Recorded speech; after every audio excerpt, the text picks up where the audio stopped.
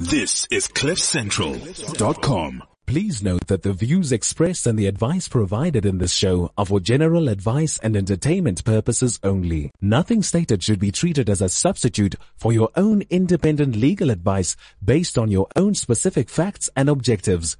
Therefore, the presenter and CliffCentral.com accept no liability of any nature whatsoever, either expressed or implied. Law, like you've never heard it before. The Laws of Life with Gary Hertzberg on CliffCentral.com. I'm Gary Hertzberg, and this is the Laws of Life on CliffCentral.com. Alongside me today, Lionel Makokotlela. Dumela Gary and Dumela to our podcasters and our guest today. Last week, the Johannesburg High Court ruled on the issue of hitting your child as a form of discipline. This decision has caused a hell of a lot of controversy, and millions of parents strongly believe that a moderate smack done with love is in the best interests of their children, while others hold a very opposing view. From now, you will need to think twice before you hit your kid. If you really want to hit something, that's right, hit the road, Jack. Don't you come back no more, no more, no more, no more. Hit the road, Jack. And don't you come back no more. What you say? Hit the road, Jack. And don't you come back no more, no more, no more, no more. Oh, no. Interesting song. Today, all roads lead to Cliff Central, and to get this show on the road and joining us in studio is attorney Martin Hood, specialist in criminal law. Welcome to you, Martin. Hi, Gary. Afternoon, everyone. We're also going to be, during the show, taking questions from our collaborative partner, Legal Talk South Africa, who have over 133,000 members on their Facebook page.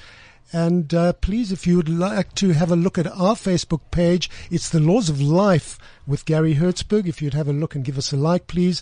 And Lines, you want to give out our Twitter handle? It's at Hertzlaw, HERTZLAW. That's where you can actually touch base with us on Twitter. Martin has spent hours and hours looking at the latest court decision. It comes from the South Gauteng High Court, Johannesburg, which we refer to as the Johannesburg High Court. It's a case that came out a week or so ago that gives rise to the law changing. Martin, I'm going to ask you to outline the facts of the father who was charged with assaulting his 13-year-old son. Thanks, Gary. Very simply, the father came into a bedroom. He saw his young child using an iPad. He believed that the child was viewing pornography. He tried to stop the child. There was a discussion, and then he decided to chastise the child by hitting him. It didn't happen once. It happened several times. And then there was a further altercation with the wife, which it was alleged he assaulted the wife. And then as a result of those two assaults, the child went to the police and laid a charge. The father was charged with assault. He went to court and he raised what was theoretically, up until this particular court case, the defense of reasonable or justifiable chastisement of a child. So in other words, the defense raised was, as a parent, because I am responsible for the disciplining, the upbringing, the making of a child into an adult, I have a right to chastise my child, to hit my child. I don't even like the word hit, I must say. I have a right to discipline my child with physical means. I think what also upset the father was he said his child was lying to him.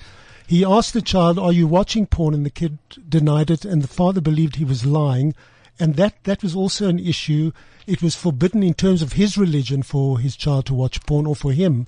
And I think that got him going as well. Well, what's interesting, Gary, yes, I think those are background factors. But when it comes to assessing the judgment and taking a principle out of the judgment, those are not relevant. And I say that for very simply the following reasons. The Children's Act, and that's why I said theoretically the offence existed. My view is that as soon as the Children's Act was promulgated, where it made it an offence to assault a child, that right to chastise your child, to give reasonable punishment, automatically was fallen away, because we have a principle in our law that, number one, the most recent legislation will obviously supersede or usurp any prior legislation. And if a statute amends the common law, then or if it's in conflict with the common law, it's deemed to amend the common law to the extent of that conflict. So in other words, as soon as the Children's Act made it an offence to be an assault on a child, that right was automatically taken away. So let's get into the law a little later, deeper. Let's just give a few facts, Mart. In the trial court, when this matter was heard originally, he was convicted of assault, and he was given a sentence which is called a postponement of sentence. In other words, the court said, I'm going to postpone your sentence for a period of 5 years. What in effect does that mean, postponing a sentence for 5 years? So there's two issues. The first issue is, does he have a criminal conviction or not? Yes. And the answer is yes. Yes. But the court has a discretion to decide on what is an appropriate punishment, and in this instance, it invoked a certain provision of the Criminal Procedure Act where it decided to postpone sentence. So the father was convicted, but he was not sentenced at that point, and without having had a look at the entire criminal file, what I'm about to say is an assumption, but I assume that there was a social worker's report that said that he's a good father, it was a momentary lapse of responsibility, etc., and there was a need because the family was in the process, the parents were in the process of getting divorced. It was probably recommended that it would not be appropriate to sentence the father at that stage because of the situation that the family found itself in, and it may have also aggravated the circumstances of the divorce, and it may have also negatively impacted on the ability of the father and son to reconcile together. What did the son say that the father did to him? Did he give him a smack on the buttocks? Did he beat him up? There was a dispute of fact in the trial proceedings as to exactly how the father had hit the son. There was bruising, and there was bruising on parts of his body that weren't his buttocks. So the father said that I just gave him a smack, but in the process he moved around, and where I smacked him, where I intended to smack him wasn't where I ended up smacking him. The son said that he assaulted him with his fist, that he punched him. So that was a dispute of fact. The trial court, very interesting, and we have to talk about the law for a moment, because the trial court said that it believed the son, but the Court of Appeal said the son was dishonest in one respect, but it didn't affect the outcome of the case for two reasons. The first reason, very simply, was that the assault, no matter how mild, still constituted an assault. So it didn't matter the nature, the degree, the place of the assault on the person of the child. It was an assault nonetheless. I mean, we've all seen it, and we may have been through it as kids. We may have done it to our own children. You give them a little smack when they're screaming and yelping and making a noise or whatever. That is the problem. You can't do that. Well, Gary, absolutely right. And I'm going to qualify that a little bit later to some extent. Yeah. But I think for the purposes of understanding what the effect of the judgment is, you cannot physically discipline your child. Well, in effect, you can't touch your child. You can't give him, you cannot chastise him in any way. I'll come back to that because I want to talk about the physical discipline, and the point raised by the Court on Appeal is what is reasonable in relation to a child, because what I regard as reasonable may not be what you regard as reasonable. What I regard as not sore might be very sore to you. So there is no way of determining what constitutes a reasonable amount of punishment to a child, what constitutes the severity of the smack, what constitutes the frequency of the smack. And the court unpacked it very simply as far as I can see it. And the court said, because there is no way of determining effectively what is reasonable against the child, and there's other considerations as well, it's better to simply say that you cannot physically discipline your child. And when you look at the reasoning of the court, it's 100%. It actually sets it out so easily and simply to understand that it is clear that you cannot from the date of that decision, you cannot physically discipline your child. Mart, let's talk about the case went on appeal. He was found guilty in the lower court, and he got that postponed sentence. He took it on appeal, and there were a number of parties that were joined in this case that made representations to the court, and we call them amicus curiae. One of them was the Children's Institute, and then the Quaker Peace Center got involved, and then Sonke Gender Justice were there. a very important party was Freedom of Religion South Africa. The first question to you is, what is amicus curiae in legal terms, and who can become one of those? It means a friend of the court. It's a Latin term. Anyone can become an amicus curiae if they can convince the court that they have an interest in that particular subject matter, and if they can add to the information given to the court to enable the court to make a decision. Yes.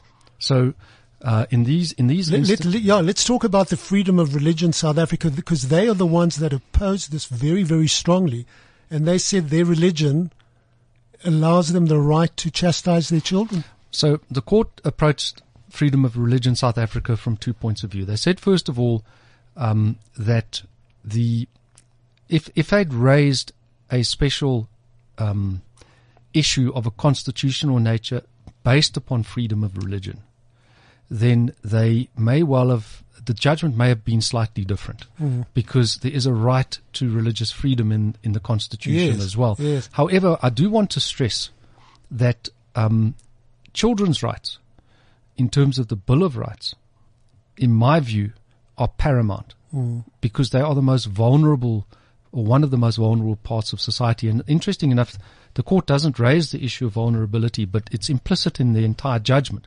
So children's rights, I think, would sit higher in the tree, so to speak, than that of a religious right, because children are vulnerable. They are not capable of being responsible for nor looking after their own rights. So the first point that the court raised was, if it had been approached from a freedom of religion point of view, it may well have been different. And then what Freedom of Religion South Africa argued was that this right arises out of the need to be responsible for the upbringing of a child. It's a right that is needed and necessary to ensure that a child becomes a functional member of society. And the court rejected that. They rejected it on the basis of statute. They rejected it on, so the Children's Act says you cannot assault a child. They rejected it on the basis of dignity, because a child has exactly the same rights as to dignity as we do, and to go and chastise a child is impugning their dignity. So the court very definitively turned around and said that, as far as they're concerned, the religious arguments, or the arguments of a religious body to allow physical discipline of a child, were not, they could not be upheld. I think the judge said it beautifully. She said, this is a case where I'm satisfied. It was a female judge, a woman judge, I'm satisfied that it is permissible to require religious parents who believe in corporal punishment to be expected to obey the secular laws. Absolutely. Rather than permitting them to place their religious beliefs above the best interests of the children. And that goes to what I'm saying about the children's rights being higher up the tree than those of religious rights, because some religions, and we do have diversity and we have to acknowledge diversity, but some religions promote different ways of raising a child, not necessarily just in terms of physical or other discipline. And the court, it was two judges, very, very firmly said a child's rights are paramount, both in terms of legislation and in terms of the Constitution, the right to dignity, the right to be free from violence. They listed many, many different rights that were infringed by the simple physical disciplining of a child. And they were 100% correct. There's a mom on Legal Talk South Africa. She says, generally, and I quote, mom knows best. Spanking with the hand, yes, but with objects like a belt, no. She's got it wrong. Gary, yeah. I'm going to speak from personal experience for a moment. My wife has never believed in physical discipline. I was not physically disciplined at home either. There have been occasions when I have disciplined my son. He's now several inches taller than me and much bigger than me. But it is so easy to cross over that line between what is reasonable and losing one's temper and becoming uncontrollable, or imposing discipline in a manner that is not appropriate due to the circumstances. And what this decision has very simply done, it's taken the uncertainty out of the situation.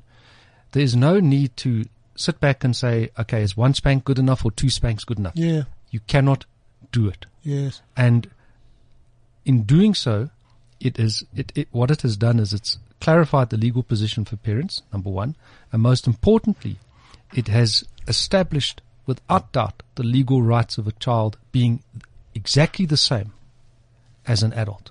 You know what, Mart? There's so many different kinds of punishment. I mean, ignoring your child. Instead of giving him a smack on his bum, which you can't do now, other parents are going to say, all right, then I'm just going to lock him in the room. I'm going to ignore him. Well, that's also covered in the Children's Act, because the Children's Act forbids psychological or emotional means of disciplining a child that would be detrimental to the child's interests. Good point. So if one reads the Children's Act, and we have to accept that it's a well-intentioned piece of legislation, but practically speaking, it's got some very severe limitations just in terms of the ability of the state to implement it. I think, sorry, Mart, I think what's really important that we analyze right now is this is a judgment that comes out of the Johannesburg High Court.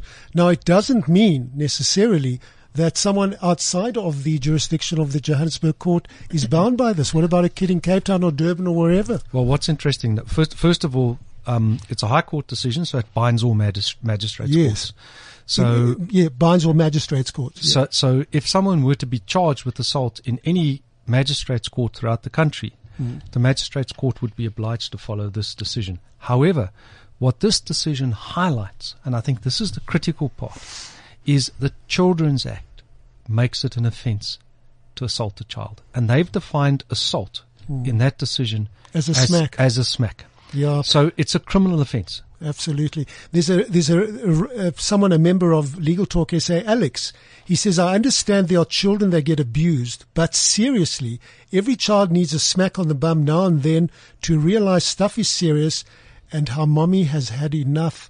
I'm afraid that argument is out the window. But that goes directly to what I've just said. Yes. When mommy is frustrated, when mommy's had a long day, and I say this with the greatest of respect to mothers, I don't want to invite the wrath of all well-intentioned mothers, but when you're in that frame of mind, can you impose chastisement or a smack in a reasonable manner? Are you capable of saying that one smack is enough and determining how hard it should be?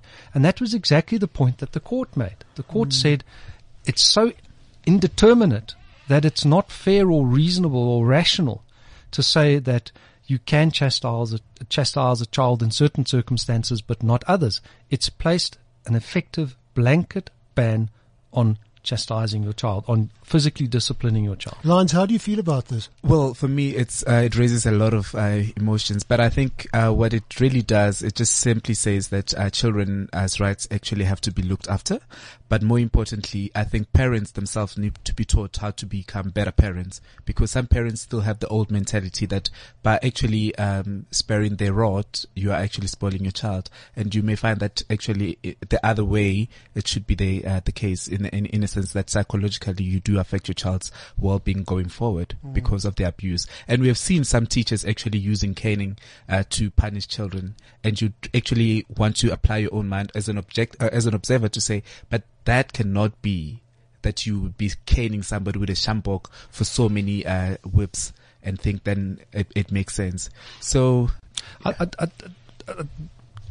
following on from that, if you look at the specific facts of this decision, the father tried to argue that the hidings were legally justifiable. But on analysis, where there was bruising, it led the judges to ask the question, where do you draw the line? And perhaps that's the simplest way to put it. What is reasonable? What is unreasonable? And we have different standards. Yes. So in your culture, it may be okay to hit someone on their bum, in mine, on his knees, whatever it may be.